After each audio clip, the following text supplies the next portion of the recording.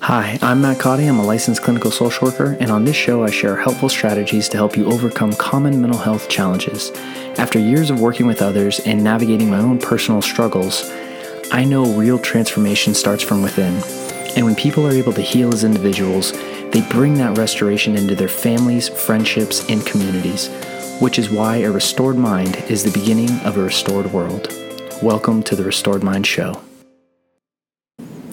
All right, hey there, and welcome to this episode where we're going to talk about how OCD develops. And so for those of you that don't know me, my name's Matt Cotty, and I'm a licensed clinical social worker and the founder of Restored Minds.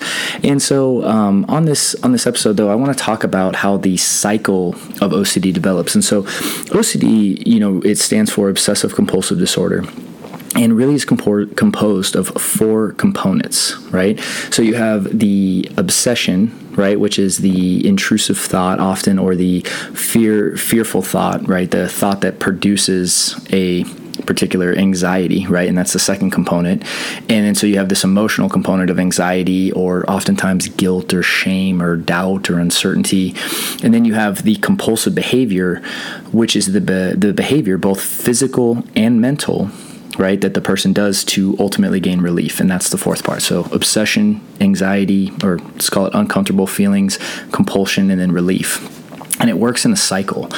And so I want to talk about how this idea of this cycle developing, right? And what really happens is that the mind, produces these, one of the unique things about human beings, right, is that we have this ability to pre-experience stressful situations, right? So like if you were going to go on a plane and you don't like flying, right, we have this ability to get stressed out before we're ever even on the plane, right? And that's a unique thing to humans, right? And because our brain can essentially future pace that scenario in our head, and we react presently like that's really happening, right? The brain, the body doesn't know the difference between an actual event happening, right, versus an imagined event happening, right? And so it will react the same way.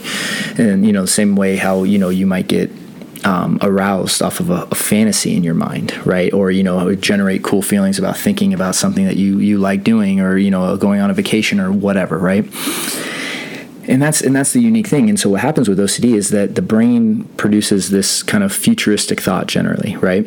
Or it could be in the past, but it's generally in the future, right? So like, what if this happens, right? Like, what if I get this horrible disease and after touching a doorknob? And then your body responds with like an anxious response and the stress response, right? And then you do a compulsion, so you wash your hands, and then you get relief. And what happens is that your brain learns two things in that particular instance, right? So it learns that, well, okay, because I produced that thought, and because I actually had that stress response, right?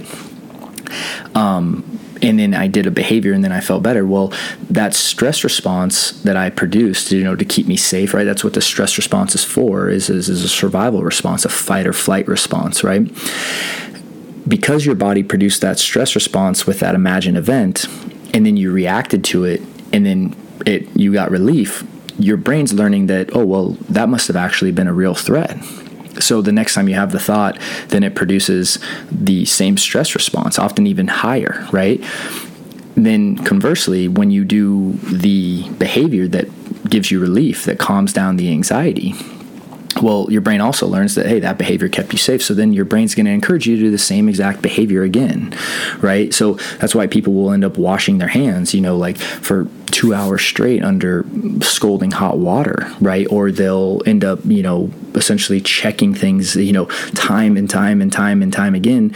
And so what really develops in OCD is a conditioned response, right? From you're essentially conditioning that stress response to fire off on that same thought by reacting to it, right? And that's really how that cycle of OCD develops in anyone, regardless of what the actual obsession is, right? Because there's many times that we have a thought, we might get anxious about it, we don't do anything about it, and ultimately we don't get the relief, our body calms down, and then our brain realizes, oh, well, that threat must not have been real, right? What causes that loop to develop is those continued behaviors that we do that ultimately reinforced the idea that that was a fearful, dangerous situation. And then because they produced relief, our brain keeps producing, and it keeps producing the thought, and then keeps encouraging us to engage in that behavior. And that's what causes that cycle to really develop.